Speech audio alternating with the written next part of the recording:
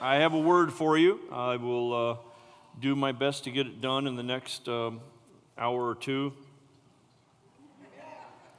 That was a joke, y'all. Relax. I'll do it in 20 minutes. How's that? Hold me to 30. I'll try for 20. Here's the title of my message, and I know it's not good grammar. In fact, I don't even think what I just said, not good grammar, was good grammar. The title of my message is Behavior Ain't Your Savior. I know it's not good grammar because I couldn't find ain't in the dictionary. So behavior ain't your savior.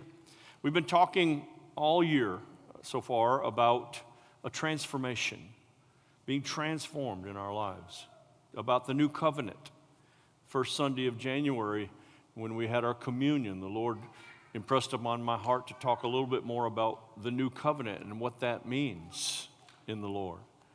And this is a continuation of that. Maybe since today's my last Sunday in the next month, for at least a month as Diane and I are going away for a little while, I'll close off this series today. And I made a statement, I think, in our very first message that condemnation hinders transformation. And many times we are under condemnation because we're trying to live under a set of rules that we just can't stand up to. We just can't hold up to. In some cases, it's impossible, and at best, difficult. I'm not saying Christianity is difficult, because Christianity is the easiest thing I've ever done in my life and the most powerful thing that I've ever done in my life. But when I try to live my Christianity through a set of rules and regulations, it becomes something that I can't always hold up to the standard of. Can I get a witness from somebody? All right. Do you all need to do some amen practice this morning before we get too deep into the message? All right. And what does that do? When you can't stand up to the standard, there's a condemnation that sets in. I'm not good enough. I don't qualify. There's guilt, shame, etc. And a lot of people live their Christian life boxed in that condemnation. It's not a good place to be, y'all. All right. So if you have your Bibles with me, I'm going to ask you to turn to the book of Romans. I've been kind of hanging out in the book of Romans and Hebrews all the month of January. I'm interested and anxious to see where Brother Jonathan is going to be taking you all in the month of February. And in fact, if you guys keep this up throughout February, it wouldn't surprise me when I come back in March if we're not to 2 services, because this place is packed today. We actually have people over in the youth overflow room, and I think we ought to give them a hand and a welcome. Amen. Amen. All right, I'm reading from the 3rd chapter of Romans, and I'm going to read verses 21 through 28. And keep in mind, my title is Behavior Ain't Your Savior. But now, I'm reading verse 21, chapter 3, Romans. But now, apart from the law, the righteousness of God has been manifested, being witnessed by the law and the prophets. Even the righteousness of God through faith in Jesus Christ for all those who believe, for there's no distinction. For all have sinned and fall short of the glory of God, being justified as a gift by his grace through the redemption which is in Christ Jesus, whom God displayed publicly as a propitiation in his blood through faith. This was to demonstrate his righteousness, because in the forbearance of God he passed over the sins previously committed. Somebody say, glory to God about that one. For the demonstration, I say, of his righteousness. Everybody say righteousness. Say his righteousness. For the demonstration, I say, of his righteousness at the present time, so that he would be just and the justifier of the one who has faith in Jesus. Where then is boasting? Is it excluded? By what kind of law? Of works? No, but by a law of faith. For we maintain that a man is justified by faith apart from works of the law. So we have 2 things here that really stand in juxtaposition to each other. And that is faith and law. They're not good partners. In fact, they're not even supposed to be partners in any way, shape, or manner. Let's talk about the law for a minute. The law was segmented primarily into three different categories. There was the sacrificial law, the ceremonial law, and the Mosaic law, and included in the Mosaic law was the moral code or moral law of the Ten Commandments. But those are the three primary areas. The sacrificial law was about the temple sacrifices and what a person needed to bring to the temple to be sacrificed for a certain sin one had committed. And that particular sacrifice took care of that particular sin. But the next time there was a sin, there needed to be another sacrifice and another sacrificial animal brought. So that's the sacrificial law. The ceremonial law was very much about all of the rituals and festivals and lunar dates and different dates where the Judaic faith had to celebrate certain things on specific dates. You know, you had Passover and Festival of Tabernacles, Festival of Weeks, and you can go on and so forth. That's all about the ceremonial law. And then you had what was known as the Mosaic law, which included everything that the Lord gave Moses for the law, which started with, we all know, the Ten Commandments. That was the first piece of law that came down off the mountaintop. That was given, we know Moses broke the first set of tablets because he was angry at the people for sacrificing to a calf. You remember that story. Had to go back up the mountain, got the same letters again. So really the beginning of the Mosaic law is the moral code of the Ten Commandments. Okay, y'all with me? Trying to keep this very simple and down to earth. So I'm going to ask you a question, and I think I'm looking for some responses here. Are we still under the system of the sacrificial law? No. Aren't you glad? Yes. It'd be a royal mess and a royal stench in here if that was the case. And how about this? Every time you did something wrong, you'd have to bring an animal for sacrifice. Does that sound like the church you want to go to? No. So everybody's in agreement. We are no longer under the sacrificial law, right? Say amen. Okay, and why is that? Particularly because Jesus Christ became the ultimate Lamb of God, the ultimate sacrifice for us. Okay? Hebrews chapter 10, verse 10. We have all been sanctified through the offering of the body of Jesus Christ once for all. Oh, is it 12 o'clock? Oh, my goodness. For those of you who are visiting today, you're thinking, why don't they turn their phones off? Well, in most cases, I'd agree, but we have a 12 o'clock thing that we've been doing as a church for a while now, at least since the first of the year, and that's at 12 o'clock every day to have an alarm set where we'll pray, and I will, as I share with you what there are, I'm going to say the prayer. We curse COVID-19 in the name of Jesus, and we curse every mutation of that disease in the name of Jesus, by the blood of Jesus and in the power of his name, amen? And we curse every demonic spirit that's trying to cause upheaval and trouble throughout our country and throughout the world. In Jesus' name, may there be peace, amen? And then finally, we lift up and pray for every single person that's been affected by coronavirus in some way, shape, or manner, whether through the loss of a loved one or they themselves having that sickness. In Jesus' name, and all the church said, amen. Amen. And back now to this message in John chapter 1, verse 29. The next day John saw Jesus coming toward him and said, "Behold, the Lamb of God who takes away the sins of the world." So you see, we're no longer under the sacrificial law, right? You're going to get your ameners working before this service is over, because this is going to be a cooperative message today. Partnership. Are we still under the ceremonial law? No. Well, I mean, are we still obligated to keep and observe all of the Judaic festivals?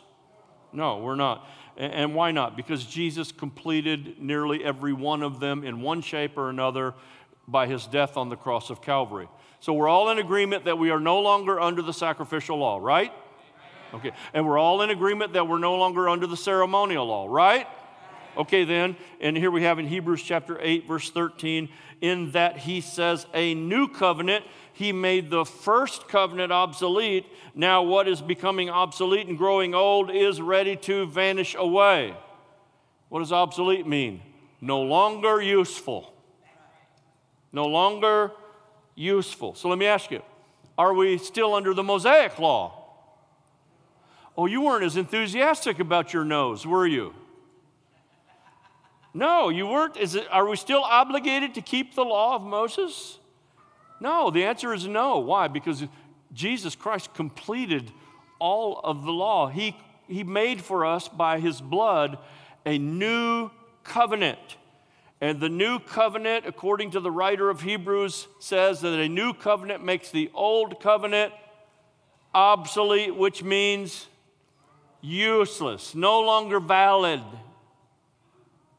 Okay? So now I want to ask you a tougher question. Are we still under the law of the Ten Commandments? Oh, really? I said that was a setup, y'all. That was totally a setup. Isn't the Ten Commandments the introduction and beginning of the Mosaic Law, of which you all said we're no longer under? But you have a problem, and I understand the tension that it causes to say we're no longer obligated to the Ten Commandments. Most people would go, oh, did he say that? But isn't it interesting that we tried our best to keep the Ten Commandments, which, by the way, by doing the Ten Commandments and keeping any one of them makes you feel like you have a better sense of righteousness. Okay, hang with me. Don't send me out on vacation tar and feather. Just hang with me for a few minutes. I mean, can we really live by the code of law and the grace of Christ at the same time? No. Scripture makes that clear to us, that we cannot live by both at the same time, but yet as Christians we try it every single day to somehow blend the two together, to have a sense, and the reason we do it is to have a sense of right standing with God. We're not under the law of the Ten Commandments any longer.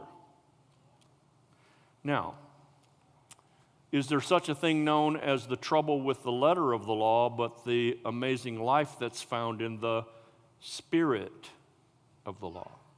Okay, and I'm not trying to confuse. I'm trying to keep this as simple as I can. We've all agreed sacrificial is over. We've all agreed ceremonial is over. We've all agreed, well, pretty much. Y'all were a little lame on your no answer, but Mosaic law. And we all had trouble with the whole idea of maybe the Ten Commandments isn't relevant.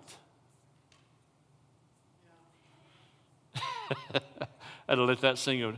Everybody ought to just for a minute go, I don't know. Bear with me for a minute. Romans chapter 7, verse 7 says, what shall we say then? Is the law sin? Certainly not. On the contrary, I would not have known sin except through the law. So pause for a minute. Paul is writing in Romans saying, I would not have even known sin except for the law, right? So he is referring to the law, and look which law he pulls up. He says, for I would not have known covetousness unless the law had said, you shall not covet. And what is you shall not covet? One of the...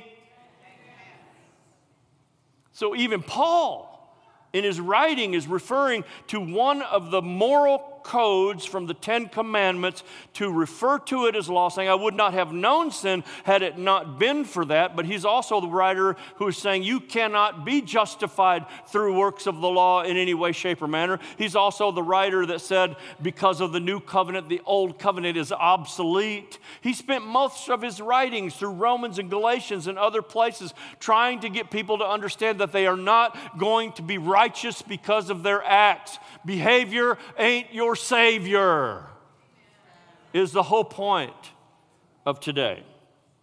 So let's not forget what the Ten Commandments and the law were. And let's not separate. The Ten Commandments is a part of the law. It's like the preamble. This was the first letters of the law. Ten Commandments. We've been taught since Sunday school. We had flannel graphs that taught us how to do this. The Ten Commandments, right? But it says now in Romans chapter 7, verse 6, but now we have been released from the law, having died to that by which we were bound, so that we serve in the newness of the Spirit and not in the oldness of the letter. And by the way, y'all, part of the oldness of that letter was, in fact, the Ten Commandments. Paul proved it by using "you shall not covet" as a point in his argument. Okay, that's a good time not to say amen. Just kind of soak it in for a minute. So we need to remember that before Christ accomplished the work of atonement on the cross of Calvary, those who obeyed the law, before Christ died on the cross of Calvary, those who obeyed the law were righteous before God. That was their means by which they got a hold of righteousness. Okay, and those who did not obey the law were unrighteousness. In fact, it's said to us that they had to keep if they're going to keep the law, they had to keep every letter of the law, and quite frankly, that was a part of the curse of the law, it was something no man could do, except one, Jesus Christ. The old covenant was righteousness based on obedience to the law, the sacrificial law, the ceremonial law, the Mosaic law, which included the moral code of the Ten Commandments. The new covenant, however, is a righteousness based on Christ and Christ alone. I'm not throwing the baby out with the bathwater here. Y'all need to hear me out in this message. Because of the finished work of Jesus Christ at the cross of Calvary, we no longer have a righteousness that is based on law, any part of the law. You cannot have a righteous life ascribed to your life because of any of the practices of the law, whether sacrificial, ceremonial, Mosaic, or moral code of the 10. You won't attain righteousness by putting your faith there, doing those things. So, let me ask you this. And as I said a minute ago, you're saying, my God, Pastor, how can you say such a thing? We are not held to the Ten Commandments anymore. Heresy! All right, well then let me ask you this question. Which one of the commandments do you really live by? Don't answer that question. So I'm going to take us down a little pathway of looking a little closer so we can really be honest. You having fun yet? I'm not sure, online congregation, if they're having much fun today. I hope you're having fun. Praise God. So, you shall have no other gods before me. That's the first one, right? You shall, all right, let's make it holy. We'll do King James. Thou shalt not. Right? You shall have no other gods before me. But wait a minute. How many of you got money as your God? Or your job as your God? Forgive me, all of you watching online or you here, golf or fishing as your God. Or your TV. Maybe TV's your God. Or Facebook. Maybe that's your God. So don't sit there in your holier than thou look and say, I have no other gods before me, when you can barely keep your phone in your pocket for the 90 minutes of this service. Uh-huh. Oh, hey, number 2, I'll move on because y'all looking at me like that. Why don't he go on vacation already? Number 2, you shall not make for yourself an idol. Okay. I'll give you this one. Maybe you don't have any statue idols in your home. We'll give you a sprout on that one. You shall not take the name of the Lord your God in vain. All right. I'm not going to nitpick a little bit and watch your language, and we'll give you a sprout on that one. I'm feeling a little bit gracious now. Because number 4 is harder. You'll remember the Sabbath day to keep it holy. Come on, as our president would say, come on, man. None of us do that. Oh, we go to church on Sunday, but I doubt that there's a case where any single one of us take a day of the week to do nothing but rest, read, pray, and worship. no cooking, no yard work, no golf. But which one of the commandments do you really keep? Y'all with me so far? No TV. I know this is heresy. No social media. Number 5, honor thy father and mother, right? Right, okay, so there's probably many that do honor their father and mother, but there's probably just as many, even in this room or within earshot of my voice, who do not honor their father and mother. And you might say, well, I don't have to. You don't know what they did to me. I'm sorry, it's law, isn't it law? It's the moral code. Aren't we supposed to still do this? In a way, yes, but in every way, no. Okay, number 6. You shall not murder. Now, I pray to God there are no murderers in the room today. However, Jesus said, if you're even angry at your brother, you've already committed murder. I wonder how many of us are guilty of being angry with our brother, whether it be our physical blood brother or just a friend brother. Huh? Which commandment do you keep? Just curious which one you want to hold to gain your righteousness, because the scripture clearly says if you're going to keep one of them, you must, by law, keep all of them. So which one do you choose? How about number 7? You shall not commit adultery. And I'm certain there's no adulterers or adulteresses in this room today, but our Lord Jesus said, if you so much as look at the opposite sex with lust in your heart, you've already committed adultery. Don't even raise your hands if you're guilty already. So which command do you want to keep? Number 8, you shall not steal. Probably not any thieves in the room, at least I hope not. Amen. Everybody grab their purses, hang on. Number 9, you shall not bear false witness against your neighbor. Uh-oh. Everybody say, ruh-roh. Or do the Scooby-Doo, ruh-roh. Yeah, probably not any of us here guilty of verbally throwing someone under the bus. Yeah. Most of you felt the thump, thump, thump, tread marks across your face already. So which commandment do you want to keep? Because if you keep one, you have to keep them all. Then there's number 10. You shall not covet, the one that Paul referred to, and it's an interesting word, a really interesting word, because it means wrongful, uncontrollable desire. Probably not anybody here with your credit cards maxed out, but I will move on. So which one of these moral codes do you want to stick with? Because I find it very unlikely that any of us in this room keep every one of them to the letter.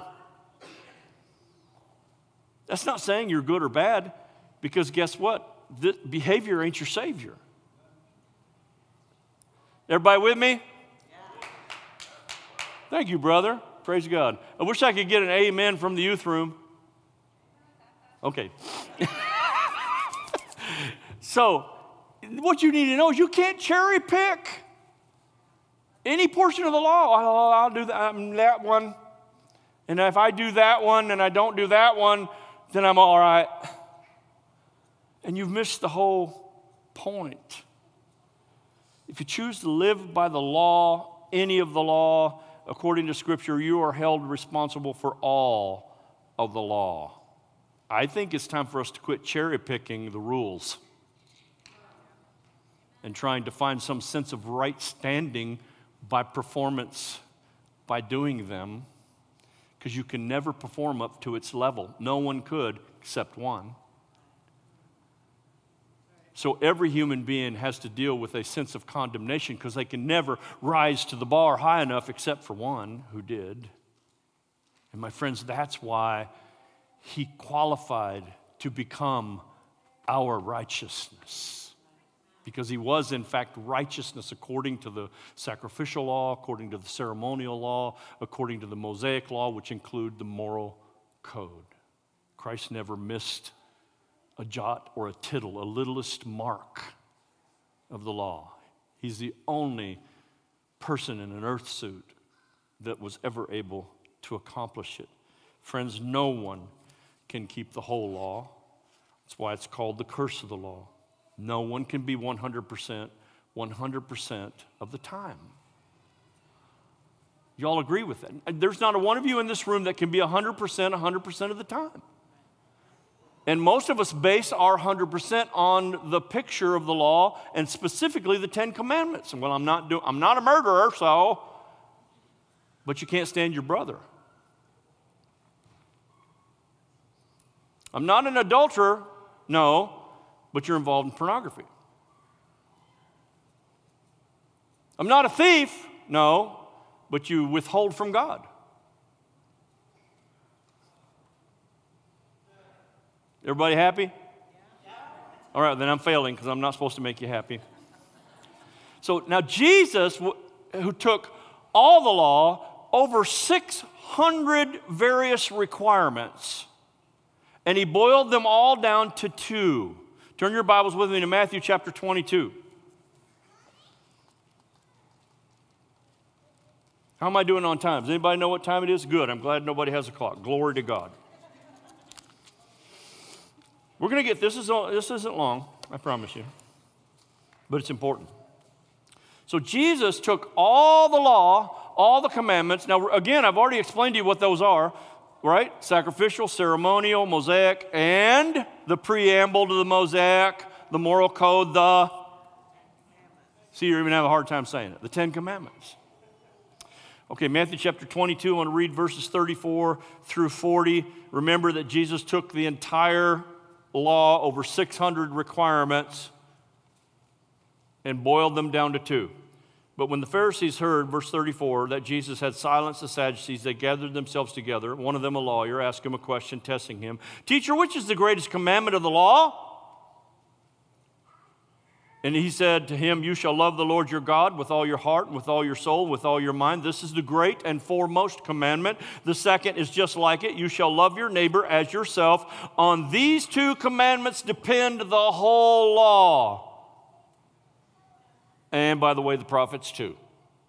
The whole law included the sacrificial law, the ceremonial law, the Mosaic law, and the moral code of the Ten Commandments, by the way. He boiled them all down to 2. Now, this is where it gets tricky. Because if you'll look even deeper, you will find that ultimately Jesus even took these 2 and rendered them down to 1. Follow the process of our Lord Jesus Christ, the only one who was truly righteous. He took all of those commandments of all of the law and boiled them down to 2. But a little bit later on in John, and it'll be on the screen up there, John chapter 13, verse 34 through 35, Jesus now takes the 2 that he gave and he says, but I'm going to give you now a new commandment, which is very, very interesting to me, and we're going to take this journey at some point. A new commandment I give you, that you love one another as I have loved you.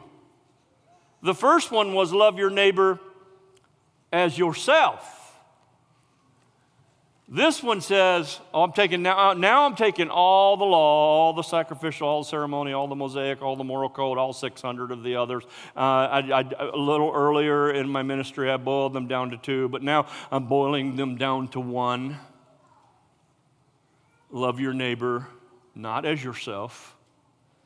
He says, love your neighbor as I have loved you. Ooh, that goes so much deeper. Everything in the law, whether the sacrificial, the ceremonial, or the Mosaic, is about being right with God by doing right, by obeying the law. However, our righteousness is no longer maintained. It's no longer accomplished by doing. It's no longer accomplished by doing works of the law, by keeping any moral code. I'm not suggesting that we sin. In fact, the Apostle Paul said, if the law be done, does that mean we're okay to sin? He said, God forbid! So don't think I'm throwing the baby out with the bathwater here. I'm talking about your sense of right standing before God. That's what I'm talking about today. Now I'm going to throw the grammar thing out the window again.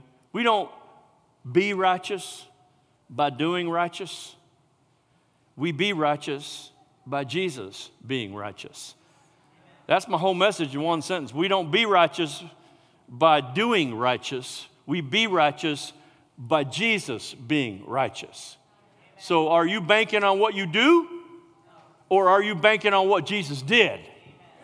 Come on, somebody, because there's a whole lot of people in the kingdom of God, in the church, who are basing their sense of righteousness or right standing with God based on whether they perform well or not, and not basing it on what Jesus Christ already accomplished at the cross of Calvary. Can I get an amen from somebody? And how do we get this? How do we accomplish? How do we get that? How do we maintain that righteousness? By faith in Jesus. Don't have faith in your pastor.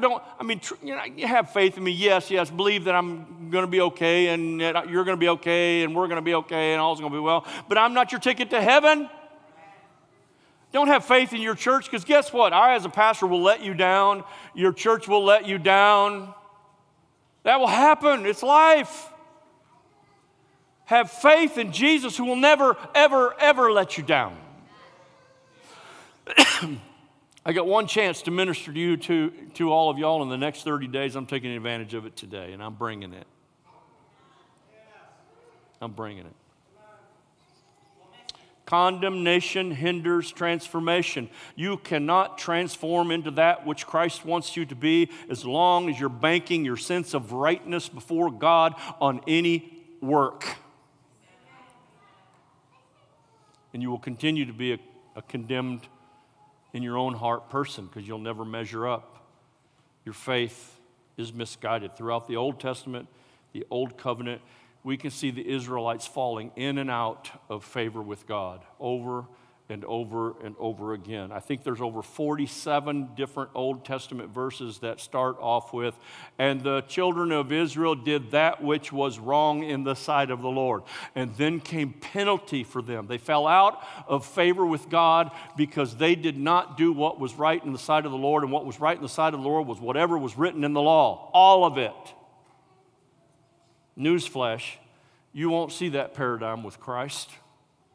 Nowhere under the dispensation, the generation of grace, will we see anything that says, and they no longer did what was right in the sight of God. Because what's right in the sight of God is one thing: faith in His Son, Jesus Christ, and what Jesus accomplished at the cross of Calvary. You cannot buy your way to heaven. You can't do it with church attendance. You can't do it with good tithing. You can't do it because you stand on a street corner and hand out tracts.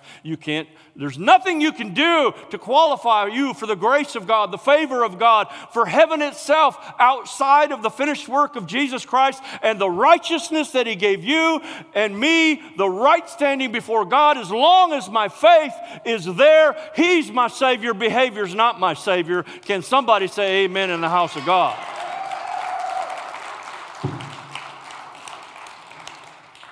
God is pleased with us because of Jesus Christ. God is for us, and we have favor because of Jesus Christ. We have blessings of God through Jesus Christ. We have that instead of constantly being concerned about whether you're measuring up and whether God is happy with you or whether God is mad at you today. We need to be able to move forward knowing that God is for us, not because of works of righteousness. It's the gift of God. By faith are you saved. By grace are you saved through faith, not by any work that anyone can do. It's a gift of God. Faith in Him. Chad, you and I will never be good enough in our own earth suit, in our own mindset. And if we were still under the law, this would be a bloody mess up here. But I'm not under the law. I'm under grace. So I can have confidence toward my God. I can hold my head up high, not in arrogant pride, but in humility to my Lord, who I know has done all the work for me. I am fine in Him. I am good in Him. I am loved in Him. I'm accepted in Him. I'm qualified in Him. Come on, somebody, give the Lord a shout in the house of God.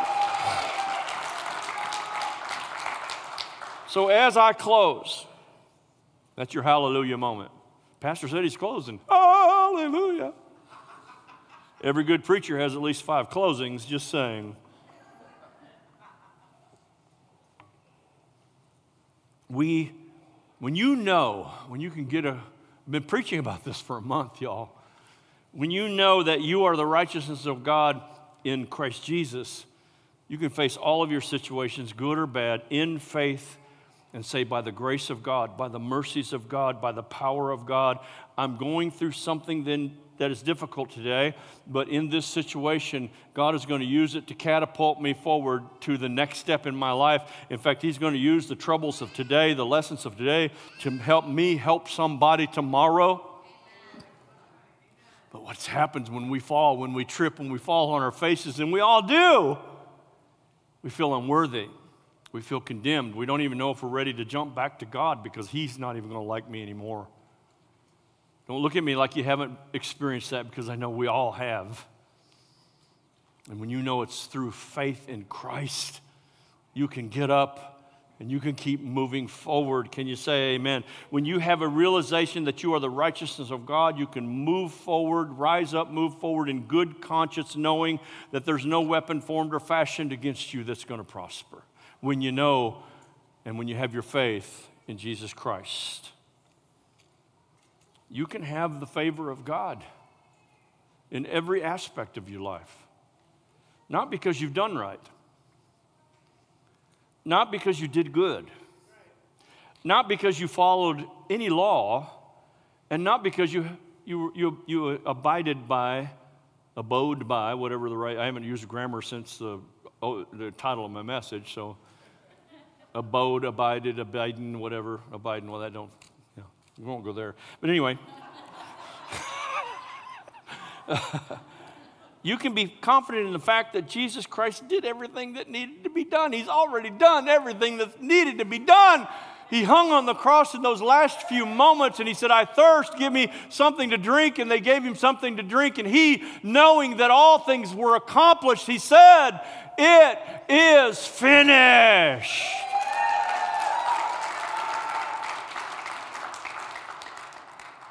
And the veil was rent in two. Ceremonial law was over. Sacrificial law was over. Mosaic law was over. Even living by the 10 Commandments was over. Not that there's good in there for us to learn some good things in life, but don't feel like you did one well and it qualified you to be good before God. That's not the deal. Faith in Christ. Jim, that's what qualifies you. Faith in Christ, and that alone. Nothing else. Nothing else. Faith in Him.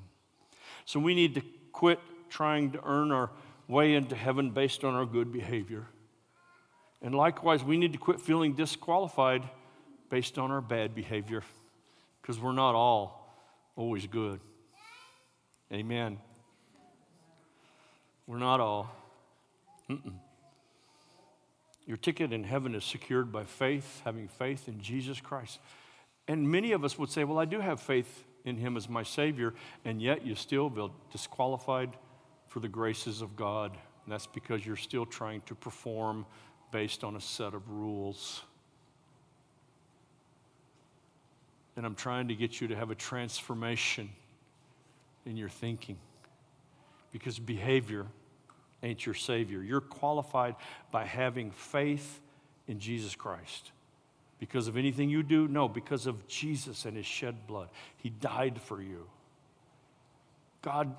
Father God sent His only begotten Son into the world, that whosoever believes in Him should not perish, but should have everlasting life. He's your answer, not your acts of goodness. He's your answer.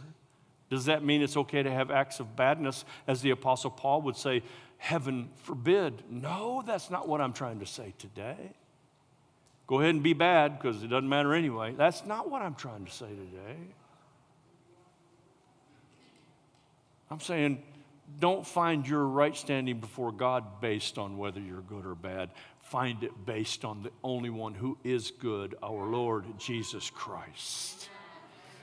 He qualified to become your righteousness because he's the only human that ever lived on planet Earth who actually was righteous according to the standards of the law. He qualified to do away with it and its reason for right or bad because he was the only one that was completely good. He qualified to take on the old righteousness and make it obsolete, to bring to us a brand new righteousness that's based in faith in Jesus Christ and what he did on the cross of Calvary. I wish somebody would give the Lord a praise in the house of God today. Amen. Amen. So quit feeling disqualified because you've been too bad or too ornery. Wives, just elbowed your husbands. Yeah. Don't feel like you're disqualified because you've been too bad or you've been too ornery or you've been too mean or you've been too sinful. We've all been bad. We've all been mean. We've all been ornery. We've all been sinful, for all have sinned and fall short of the glory of God. But I don't have to base my worth any longer on my goodness or my badness, because the Bible teaches me that no one is good, no, not one, except for him. He is my salvation. Behavior ain't my Savior. Your Savior is Jesus Christ. And brothers and sisters, all you have to do is put your trust in him. And I'm not just talking today to the unbeliever who's never put their trust in Christ, although I am speaking to you today. As my good brother Steve Zucker would say, I'm talking to the one today. You've never put your trust in Jesus Christ. Yes, I'm talking to you. Of course I am. This is a great opportunity for you to start the journey of right standing before God because of Christ. But I'm talking to many good Christians, been Christians for a long time, that you need to know that you need to get your faith, reboot your faith. Our brother had to reboot the keyboard a little while ago because it wouldn't shut up. And it had one monotone that after a while would have drove us all crazy. And sometimes y'all just need to close this, reboot, because you're starting to get annoying. I mean that in the best possible way. You follow what I'm saying? You need a reboot. So there's probably good Christians in this room that need a little bit of a reboot in this area of your Christianity. To quit banking your sense of right standing with God on anything that you do. And bank it completely on the work of Jesus Christ. If you can believe it and receive it this morning, would you give the Lord a praise in the house of God?